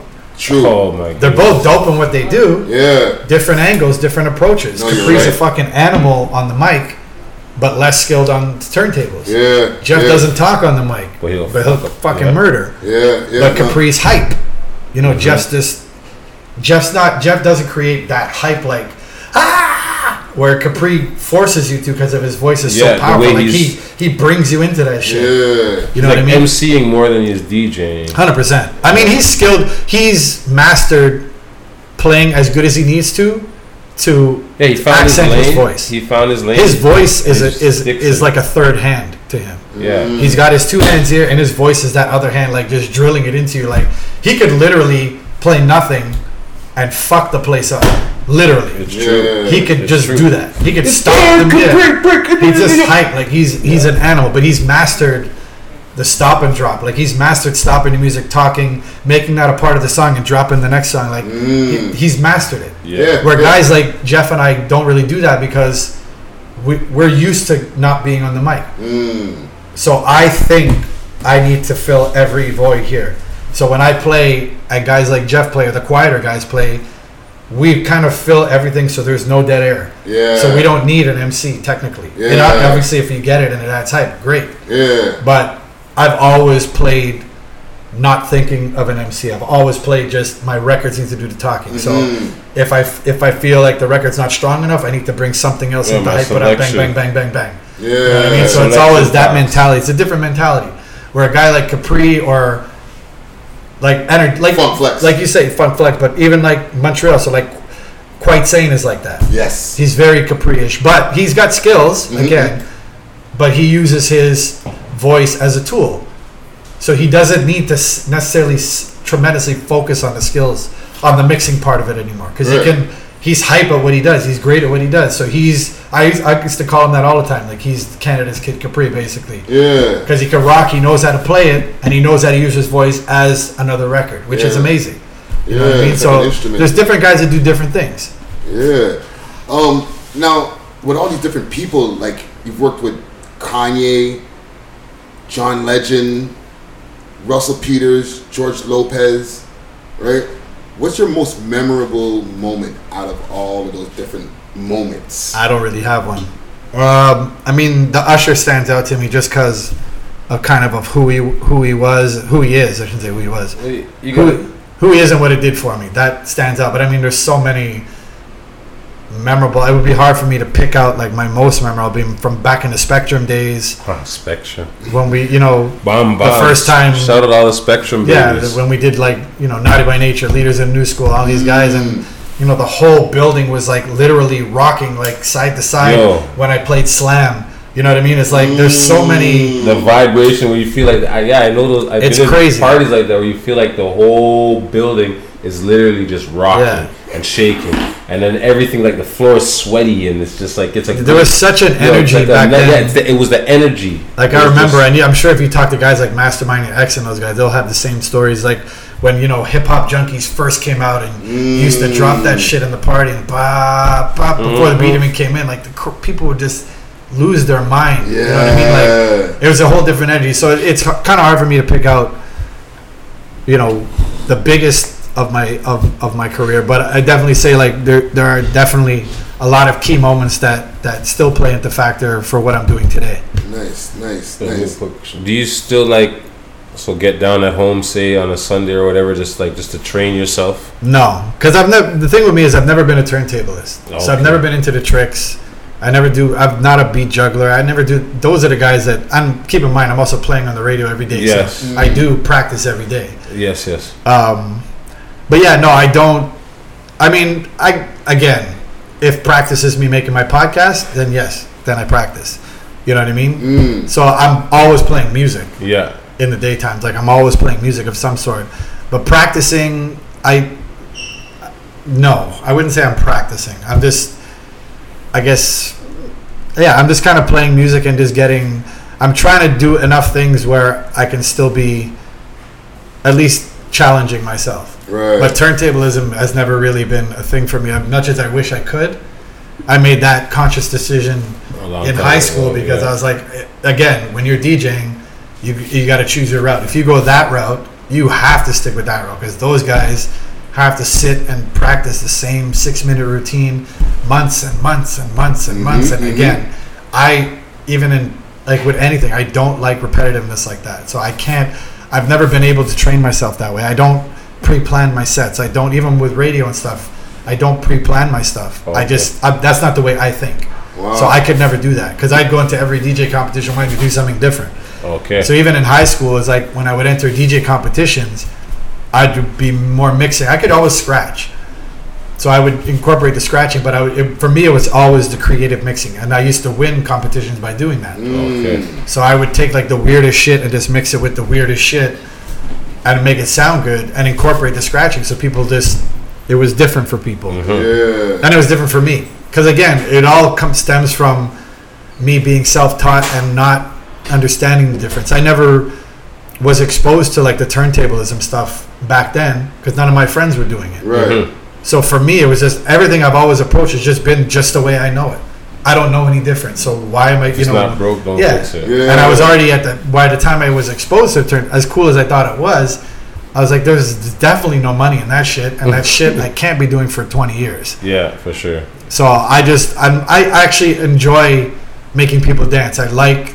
Yeah, because think of it like this: you had Usher dancing all night. Mm-hmm. Like literally, you said the man was dancing from 10 to 2, sweating, and not any average DJ is gonna have Usher on the dance floor at even though it's a wedding, whatever. But like you said, he was there dancing all night, sweating, getting down to the point where the man brought you on tour. Yeah. So that just has to show you the level of everything you do is on a certain level. He was enjoying himself. Exactly. Where he can see everybody else can do the same thing and feel the same way he was. Yeah, I've always prided myself on my mixing abilities. Like that was always my focus. I just used to sit and mix records for 6-7 hours every night after school.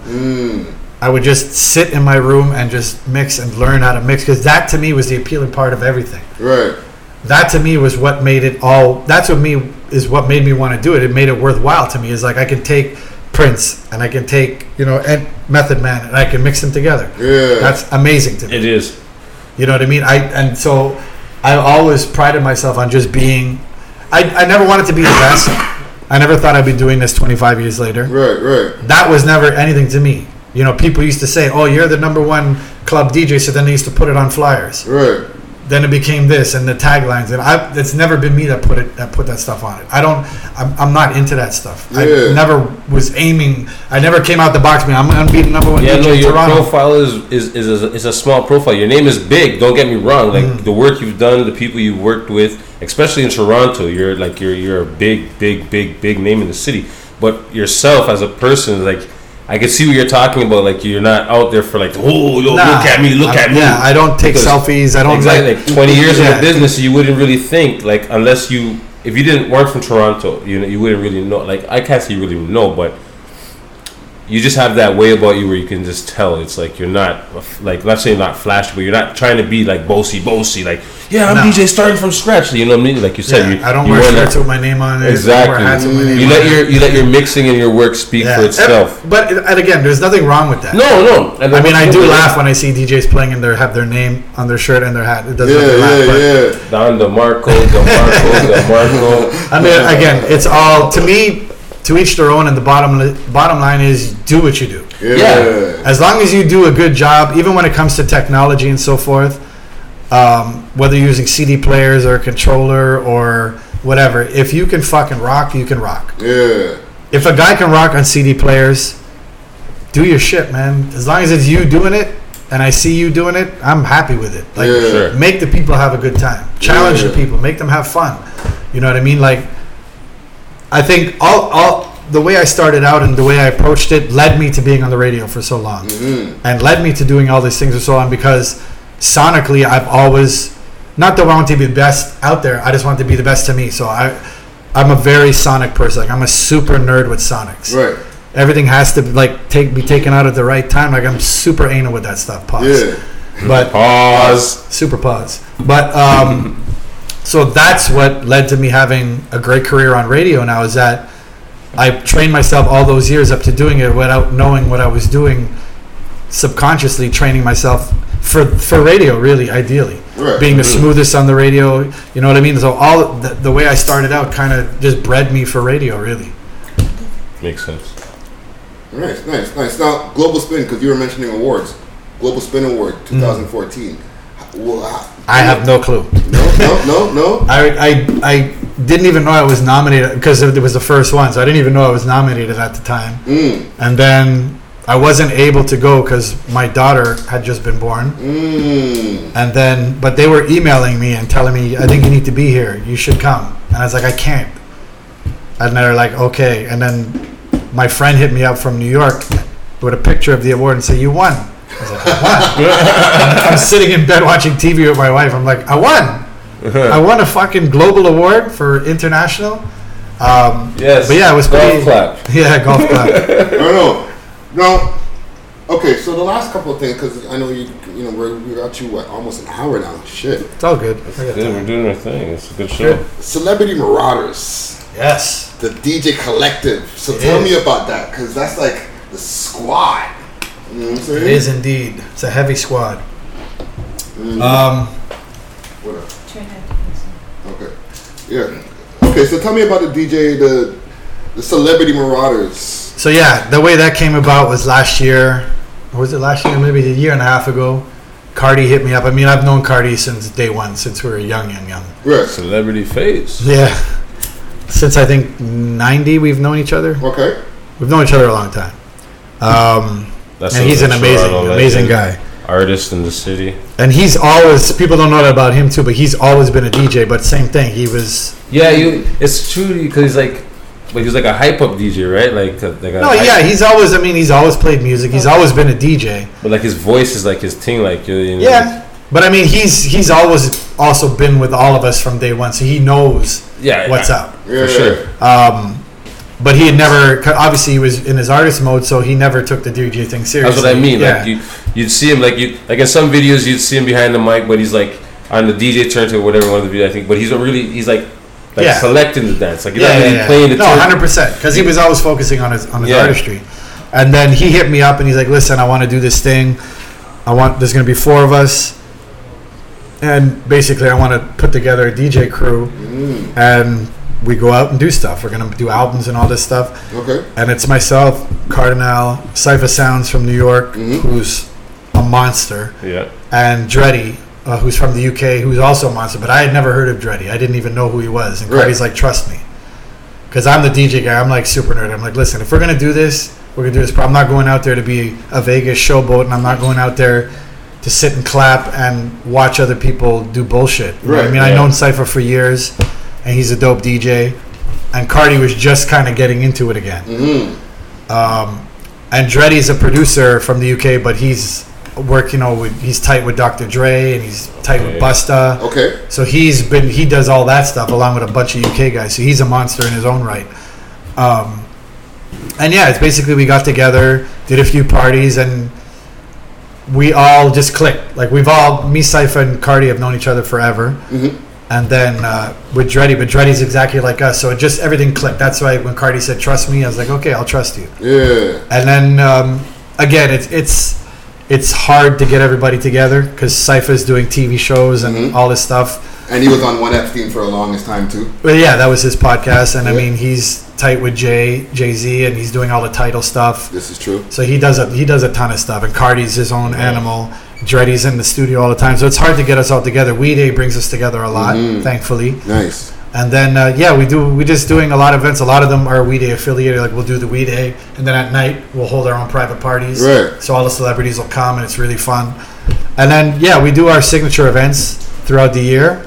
And now we just played in New York for Cypher's comedy show last week. Okay. And we're just trying to get out there, and our main focus is just fun. Like we're all tired of the bullshit. We're all older. So have a good time, rock. Yeah, we're all older. We're all married. We all know the difference. We're not doing it for pussy. We're not doing it for this. Yeah. We're just doing it to have fun at this point. You know what I mean? Yeah. So it's like that's always been our main focus. We all have that personality. We're all friends. We're all assholes. We're all fun. We're all funny. Yeah. So it's like we give that back to the audience, and it's been working amazing. You know what I mean? And Cardi's progression as a DJ has increased like so much. He went and bought 12s. He went and bought the new mixer. Like he's serious about it now. You know what I mean? So and it's great. And it just I see his passion for it. It kind of gave me new passion for it again too. Yeah. So and it's good because we're all different. We all offer different elements to the group. It's not like we're all the same. I'm like the drummer, I'm the straight music guy. Yeah. I mean, Cardi's the wild man, Cypher's the funny guy, and he's the host, and Dre's an amazing host, and he's wicked with the reggae. So it's like everybody has their role. Yeah. And we don't go into this saying you're gonna do this, you're gonna do this. We just go out there and be like, whoever wants to play, whoever wants to have fun, let's just make sure they have a good time. Yeah. And we're good. So it's amazing. You guys are not competing with each other. We're not competing with each other, and I mean, because we all do what we do, there's songs being done now, and like there's production being done, and there's an album coming out. Like there's a lot of things happening with it, so it's going to be a good little movement, a side movement for us too. Nice. One thing that just pops to my head, like, what's your favorite place that you've ever played? Like, place country-wise or here? Toronto always. Yeah. Just because of the parties I experienced and created and all that stuff, especially in the '90s when it was a totally different scene. And the other place I loved playing was Australia. Nice. There's just the vibe. The vibe was exactly like Toronto, minus the attitude. Okay. So it's like everybody just came there to have fun, and as soon as they come in, they're dancing. It was just like the way parties used to be. Yeah. You know what I mean? Everybody was there. Guys were actually dancing with girls. Nobody was popping bottles. It was just they just sweating and dancing and having fun, and they didn't really give a shit what we played. Like when we went out there with Russell, we had the best after parties, and we all loved it just because it was just amazing. We would just go and literally play the shit we loved. They may not have known it, and mix it in with the shit they know, but they just went crazy. They had a blast, and it all goes back to like if they see us having fun, it naturally gives off that feel of I gotta have fun too. These guys are having fun. It's like if you give an interview and you're like, so tell me about your day. Then that guy answering is going to be like, well, my day. But if you come at me with vibes, I'll give you back vibes. Yeah, it's going to be like Bueller. So, Bueller. Exactly. So it's like, it all feeds off each other, and it's incredible. Tell me a fucked up Yankee story. Yankee story? Yeah. He wants dirt, man. He wants like a fucking. Not necessarily dirt, just like. What do you mean, Yankee?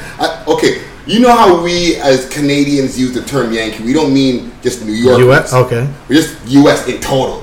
So out of all the different places, or just a world story, we need to change the term to from Yankee story to a fucked up world story or some shit. Like you were in some corner of the world and you were like, holy shit! It doesn't even have to be celebrity related. You're like a fan or somebody just did something where you were like, oh, that's what they do over here. Okay, I'm gonna go over in the bus. Maybe we'll come back to that one after. I got to think about that a little bit. Yeah. I mean, to be honest with the U.S., I don't play out there that much. So I've only been out there with Russell and a few times in New York by myself, and then with like George Lopez, I did a lot of U.S. shows and Usher. But again, that's different. It's not the party stuff. It's show stuff, right? So it's totally different. Yeah. So okay, what else do I have here? What else do we have? Lindo P. Yes, I've heard of him. Lindo P. You've heard of Lindo P. I think I've heard of him. Lindo P. You've heard Yeah, I've heard of him. You know what I'm saying? Give me Lindo P's significance to the whole fabric of starting from scratch. He's my favorite frustration. Okay. I've known Lindo. That is an episode title. My favorite frustration. Yeah, he is. Hell yeah. I've known Lindo literally when I say Spectrum. That's where I first met Lindo, and that's where we started. He wasn't even DJing. Well, he was DJing on the term DJ on the mic, or he was a reggae. Yeah. So he was the MC for the reggae crew. It was a white guy, Steve, that used to play the music. Okay. It was something hard. I forget what the name of the sound was. And that's how I met Lindo, and that was Lindo. He was like a twig. He looked like a twig, and he had his little short hair. And if you saw that clip of Lindo on Electric Circus when Danny O, that's how I know Lindo. Wow. A young kid with his diggity. Yeah, he was doing. That was Lindo, and he was always from day one. Days. Yeah. Yeah, from day one when I heard him touch the mic and I saw the power he had over just what he was doing with the mic, I was like, yo, this kid is fucking crazy. And he'll tell you the story of how he came to see me and gave me attitude because I was a white guy playing reggae, and then he heard me play and he's like, holy shit. We laugh about it all the time. So it was like we saw each other from different angles, but we both understood that we both had something special, and we both knew that we were both passionate and loved the shit. Right. So from time, I mean, he's an animal. His biggest crutch is that he doesn't know how to do business, and he's lazy, which is terrible because he's the best reggae DJ I've ever seen in my life. Yeah. In my eyes. He's hype. You know what I mean? No, and any party he does, Lindo rock do that. shit out. Yeah, and Lindo we've done legendary parties together. Yeah. Amazing. He should be Stone Love. He should be this. He's not a clashing sound, but he should be all these things. But again, it goes back to business sense. ethic. And I got some point when you have to develop some business sense. Yeah. You have to. There's no reason, and I'm not saying he does, but there's no reason from 1994 to now you're charging the same price. Like that's just not smart business sense. Yeah. And again, I'm not sure. I'm not saying that's him, but I'm just saying in general. But yeah, it's just business sense. Like he missed out on some opportunities just because of his, mind state and the way he thinks and the way he approaches things and all that. I think had he been able to do that, and I mean, this is nothing I don't tell him to his face. Yeah, for sure. You know what I mean? I've had him at my house, and I'm like, yo, let's fucking we have to do something. Like, I always have these talks with him, like, you need to create some shit for yourself so that when you leave actually physically doing the business, there's something still there. There's a paper trail for you. Like, I have redemption. I have amnesia. I have all these things that I'm part of and I'm known for. I don't have to be there anymore. Right. You know what I mean? Sure. But at least I'll have these things to live on. Plus, I have that stuff you were talking about. Yeah. You know what I mean? Like, I have these things that I can live off of. You have a collection of like... And it's not a financial thing. It's just... No, it's a legacy. Like, people always ask me, well, how long are you going to do this for? I said, as long as I want. Right? So, it's not... I'm not going to do... I don't do weddings. You know what I mean? I did, like, Trey's... I do friends' weddings. Yeah. But I don't put myself in the wedding market because I don't enjoy doing it, so why would I do it? Yeah. You know what I mean? But people it's do. not where you can really rock So out. I've always said, like, when people ask me that question, I say when I want to. And they say, well, why? I say, well, because the day I find myself, just going out to get gigs just for the sake of getting money. Or, just doing certain things just for this and losing focus of that, I don't want to do it anymore. Yeah. You know what I mean? The love is gone. So now to see a guy like Lindo, where he had everybody by the balls and he just kind of dropped it instead of taking it and creating all these things that you can build off of. And now, like I always say to myself, I never want to be the guy that was shit, man. That guy used to be. See that guy over there used to be fucking good. That guy used to kill back in the days. And then people hear you now and are like, that guy. You know what I mean? It's like when you hear a rapper from back then release a song now and it's horrible, and you're like, ooh. What happened to He used to be so good. How is someone who's never heard of him before supposed to believe that he was good when this is what I'm hearing? Listen to this shit. This is true. So I always said, like, to myself as a DJ, when it gets to that point, I'm done. Like that means I'm not enjoying. Because if you enjoy something and you love it and you're passionate about it, you treat it with respect. Yeah, for sure. Right. So it's like, as long as I'm treating my things with respect, I will practice. Not practice, but play. Like I will practice. I will do all these things because I have so much respect for the craft that I feel if I go out there and mail it in, I'm shitting on myself and I'm shitting on everybody else that's doing the work. You know what I mean? And I don't think that's fair. So it's like, if you ask me about Lindo, if he had that drive in him, he used to. But if he had that drive in him from now, he'd be the ultimate monster. Like he'd be where he should be. You know what I mean? And now he's at the point where he's back competing with not only the guys of our generation that didn't do much, the younger ones now, on a business level, but now you're dealing with the younger guys. So now you're dealing with a generation of people where the DJ isn't that important anymore. So all that skill and all that stuff you have is going to waste because you're playing in arenas and shit where it doesn't matter anymore. Yeah. So it's like me, that's why I don't put myself in these positions where I'm playing like, just trap parties and all that stuff, because the DJ aspect of it doesn't really matter that much in that scene. So why am I going to put myself in that scene and be miserable? And it basically, once you start getting to a certain space in your DJ time, when you have a legacy, when you do the party, it should be centered around you. You know what I mean? You shouldn't just not centered around you, like to the point where you're like always the main DJ. But it's like it should be something where you don't have to audition for the role. 100%. Yeah, I'm not going to be third on the flyer. Yeah. At this point in my career, exactly. I just rather not do it. Like you did too much stuff, man. You know what I'm saying? But again, it goes until who else is on the bill, and it goes to whoever. You know what I mean? But in general, hell no. I wouldn't put myself in those positions. Right. It doesn't make sense to me. And again, it's more than just what you said. It goes back to what I said about just respect and all that stuff. Like, I respect what I do so much, and I love what I do, and I'm still passionate about what I do so much that I'm never going to put myself in that position. I refuse to. Yeah. If you stick me in a hip-hop party, I'm going to rock like I did back when you heard me in the 90s. Yeah. Put me in a reggae party, I'm going to do the same shit. You know what I mean? I've never lost that ability. I've changed the way I play music, but I always incorporate what got me to where I am today. Yeah. And I'll always continue to do that. So learning new stuff is what reinvents your passion. You know what I mean? Because the new music definitely doesn't give me passion. Right. But what people can do with the music gives me passion now. I mean, technology is an animal. Do you play any trap at all? Yeah, 100%. I have nothing against the music. It's just not my life. Yeah. So I could listen to it. I can't listen to it for an hour. So how do you find out what's the new thing? Like, I mean, it's just like anything. There's so much. You're flooded with so much shit that I just take what I need at first. Like I don't play to crowds who want the brand new, whatever. Up the latest song. Yeah, I don't need my crowd. They'll take the hits, right, and a bit of shit that they'll know, but they don't need like the brand new shit that all these kids are singing. Yeah. So why I don't need to know that right away? But when I feel I need to know, I'll hit up my guys. I'll hit up Charlie B. I'll hit up Ritz. I'll hit up all these guys and be like, "What songs are you guys playing now?" Mm-hmm. Again, I don't have shame about that because I respect what I do enough that I wanna. If I'm going to play for you, you want to know, and there's 200 of you, I want to make sure I can at least hit you with something. For sure. Where at least you can enjoy yourself. Yeah, and some of those songs are like right in your face too, so you can't even help. Yeah, I mean, I'll be honest. If I went to a trap club now, again, I'll be standing there for probably 45 minutes and know 4 songs. Mm-hmm. You know what I mean? Just because that's their life. Yeah. You know what I mean? I get my hands around so much music that it's impossible for me to stay on top of everything. Right. You know what I mean? I'm still learning about old school.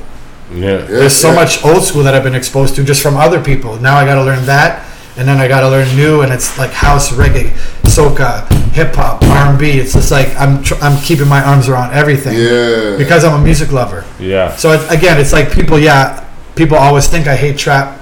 I don't hate trap. I like trap. I love the energy of trap. I think it's amazing. Right. But again, it's not because of the nature of DJing, I don't like being in a room where people are standing on the couch. People are all standing together, drinking bottle. They're not dancing. Yeah, it's not a Yeah. I did a Come frosh together. party Yeah. in Hamilton a few weeks ago, all 19-year-olds, and it's 30 guys jamming together, rapping in each other's faces, and the girls are on the other side doing the same shit. And I'm just looking at them. I'm like, it's literally high school. Yeah. Everybody's separated. Nobody's having fun with Those each other, and I'm like, interactions. it's not a world it's not a world I want to live in. Yeah. And I'm in a position where I don't need to live in that. So why am I going to put myself in that? Again, I'm a 45-year-old guy. I'm not trying to be 20. I was 20 already. I've been there. Yeah. Yeah. These trap parties that they did, I did that when I was 20. Exactly. Not with the same music, but I did that Yeah. already. So I don't need to go do that. And I'm not doing it for the Instagram. And I don't do most of my parties I don't Instagram from because I actually forget because I'm working. Yeah, you're actually doing the actual job. And again, it's not my focus. And again, I know it's a new game. It's a new world. If I started now, I'd be dead in the water because it's not my world. It's not my personality. Yeah. You have to have personality. Now is where personality counts. You know what I mean? Now it's So like you true. can't be a DJ. You can't be starting out without the social hustle and without getting in people's faces and without getting on the mic. And you can't do that now because there's a billion guys just like you out there. Yeah. And skill doesn't matter anymore Billion in that and one. world. Yeah. In my world, skill still does matter. I'm still playing to people that'll boo me if I play like shit. Yeah. So what I mean, it's like all those things keep you on your game. Growing up in the 90s in Toronto as a DJ, any DJ that came from that era will tell you if you were shit, they told you you were shit. Straight. They threw shit at you. Yeah. They throw bottles at you. I've seen it. I've seen and guys shit. take the needles off records and dash the guy's records. Like I've seen it. I've seen guys box down DJs just because they're shit. So it's like you growing up through that. It's like you're literally dodging, from your whole career. You're dodging and throwing punches your whole career. So it's like I didn't do all that work. Face capital, baby. Yeah, I didn't do all that work to go fucking backwards to me. Wow. That's going backwards to me. If I have to play like a dummy, that's going backwards to me. Like Kid Cut said that to me a few times. We've done parties for the younger generation. He's like, you're thinking too much. You're mixing too much. Yeah. They don't want to hear that. I said, well, I'm That's not. what I do. He's like, dumb it down. And I while I understand it, I'm like, why the fuck am I here to dumb it down? Why am I going backwards? Yeah. Jay-Z does albums now. He doesn't go backwards. He does his thing. Yeah. You either like it or you don't. Exactly. Yeah. But he'll still rap on trap shit, but he doesn't mumble rap. No. Well, the 444 didn't even have none of that. No, but I'm saying like when he does those remixes on Trapper, he doesn't mumble rap. He does Jay-Z. This is true. Straight. It's true. He does This is him. true. Why would he go back to He doesn't rap. He'd never rap like that in the first place. Yo, he did that little machine gun rap in the beginning, like way back in the first song. That was it. Like, yo, my money machine goes rap. That was it. And that was the only time you heard him do that pattern or anything. After that, the first one. But he knows the difference. Reasonable Doubt days. Yeah, like that's what I'm saying. But he knows kept on evolving. Yeah, like over he time. never. and he changes the way people think. So I'm like, why would I go backwards? Excuse me. Why would I go backwards after all that work I put in? It's stupid. It's stupid. Yeah, it doesn't make no sense. So, what do you have coming up next? Like, what's next on the horizon? Unfortunately, I don't think like that, but it's more production for me now. I mean, I still love doing parties. I do mostly my own parties now because I found there's a lot of people that needed something else, and I'm in a good position where I can give that to them musically. So it's like I do most of my own parties, and they're amazing and they're fun. It keeps me going. Right. Yeah, production. I mean, and the thing with me is I've always done production since day one. Mm-hmm. It's just I've never put anything out. Right. I've done remixes for people and so forth, and even I did Trey's first demo. Yeah. But it's like I never put it out because again, it wasn't my focus. My focus was always I was just doing production as another outlet, just because I love music. Right. But now it's like and even when I make music, I'm not making radio music. I'm not making trendy music. I'm just making music I like. I make soul, I make house, a lot of house and stuff, just because I like making it. That's what I like making.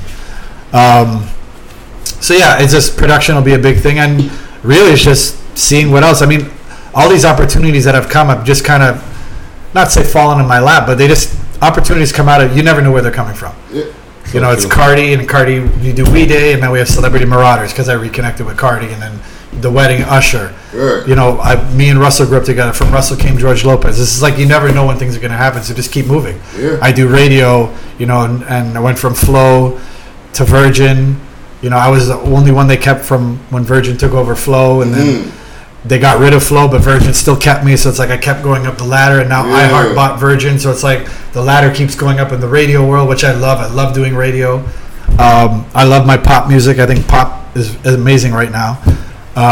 So yeah, just like everything kind of just keeps moving, and I just move along with it. And as the doors open, I either decide if I want to do it or not, and whatever happens, happens. I've never been that 5-year plan guy and stuff, because I'm so picky with my stuff that if something deviates a little bit, I don't really know how to handle those things. I get uncomfortable with that. So it's like I like to just stay in the moments, and so far, I mean, it's worked for as long as it has so far. So Nice.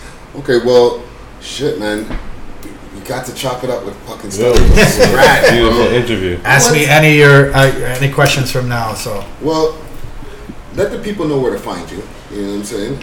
Because I know you're not you say you don't like to go on the gram and kill it, but you gotta let the people know where to find you. So it's starting from scratch on Instagram, at DJSFS on Twitter. The app is coming out, I think, next week. My iTunes podcast, which is doing amazing. I have it. It's being redone. Yeah, it got redone, so you'll get a refresher. Okay, go. But yeah, it's like my iTunes podcast has been amazing. I was #1 a few times in the country. So that's been amazing. I just like, those are the things I want to expand on. I actually want to do a podcast like this. Me and Cardi were talking about it. So it's like, there's a lot of things. I mean, I love the fact that you guys are doing this. You guys found your own lane. And I love the fact that you do it your way. You know what I mean? You're not doing it just to gain ratings. You're doing it as you feel fit. You know what I mean? You want to do it. That's the best way to do it. You know what I mean? So, to me anyways, grassroots it. So yeah, you can catch me all on that stuff. You can find me around. I'm not that hard to find. Catch me on Virgin every day, 99.9 across the country, and every Virgin station. And what's your favorite of social media platform to get you at? Instagram. I barely check Twitter, so I don't know who writes on Twitter anymore and checks Twitter, to be honest. Instagram, I think, is where everybody is. So yeah. So what's your Instagram? Started from scratch. Shit, hit me up. Not paying attention, are you, Freddie? And he hasn't even been smoking that much. Oh no, I've been smoking. No, because sometimes people are like starting from scratch underscore this. No. This man's a professional. He knows what he's doing. But like me, underscores under the fucking name. It's me, SSC_Hayhurst_PK. You see, underscores. Just like you said. But yeah, that's where I'm on Instagram. Most likely, that's where you'll find me, because I don't do all the other social media. But yeah, episode 34 was lit. Starting from scratch was a beast. Jesus. Big up all our sponsors. You know what I'm saying? It's hot in here. Yes, it is hot in here. Like a motherfucker. I'm getting over this cold. You know what I'm saying? I'm feeling better. The blunt helped. You know what I mean? Yeah. Thank you again for coming through. No doubt. Have fun tonight at your party and tomorrow at We Day. You know what I'm saying? Looking forward to it. Yeah. Big up We Day again. And yeah, we.org. You can check out the website. You can make donations, do all that stuff. All that good stuff. And y'all know where to find me. Get at my website. That's Friday, aka Ricky Dread. That's DRED. Check me on all my social media platforms. Friday Ricky Dread, DRED. Get at our YouTube. We Love Hip Hop. So youtube.com/We Love Hip Hop. We're almost at 2,000 subscribers, and once we get there, I want y'all to pick what you get with $100 limit. Okay, don't get fucking crazy. All right? But $100 limit. We're not doing iTunes gift cards no more. $100 US or $100 Canadian? It depends on who wins. You know what I'm saying? But let's keep it to Canadian. Right? It's documented now. $100 Canadian. $100 Canadian cap. We're not doing iTunes gift cards anymore. We're going to do whatever y'all want. So make your suggestions, leave your comments, let us know what you want. You know what I'm saying? And on Instagram, when we get to 1,000 followers on We Love Hip Hop, we're giving away a Canagar. Yeah. So, and then y'all could get smoke those numbers real nice. up. You know what I mean? The people who are like, yo, I feel like I'm in this place with you guys when you're doing it, like, then you could be smoking a Cannagar at the same time. Imagine that. So yeah, get at our Instagram as well as Twitter. That's at We Love Hip Hop Toronto. It's the world's most smoked out podcast, episode 34. It is. My throat hurts. And he wasn't even smoking. You know what I'm saying? I wasn't even smoking. Hey, but yeah, man. Good thing It's I'm cloudy not in here. Yo, we are blessed and we are out. Gio. Chill.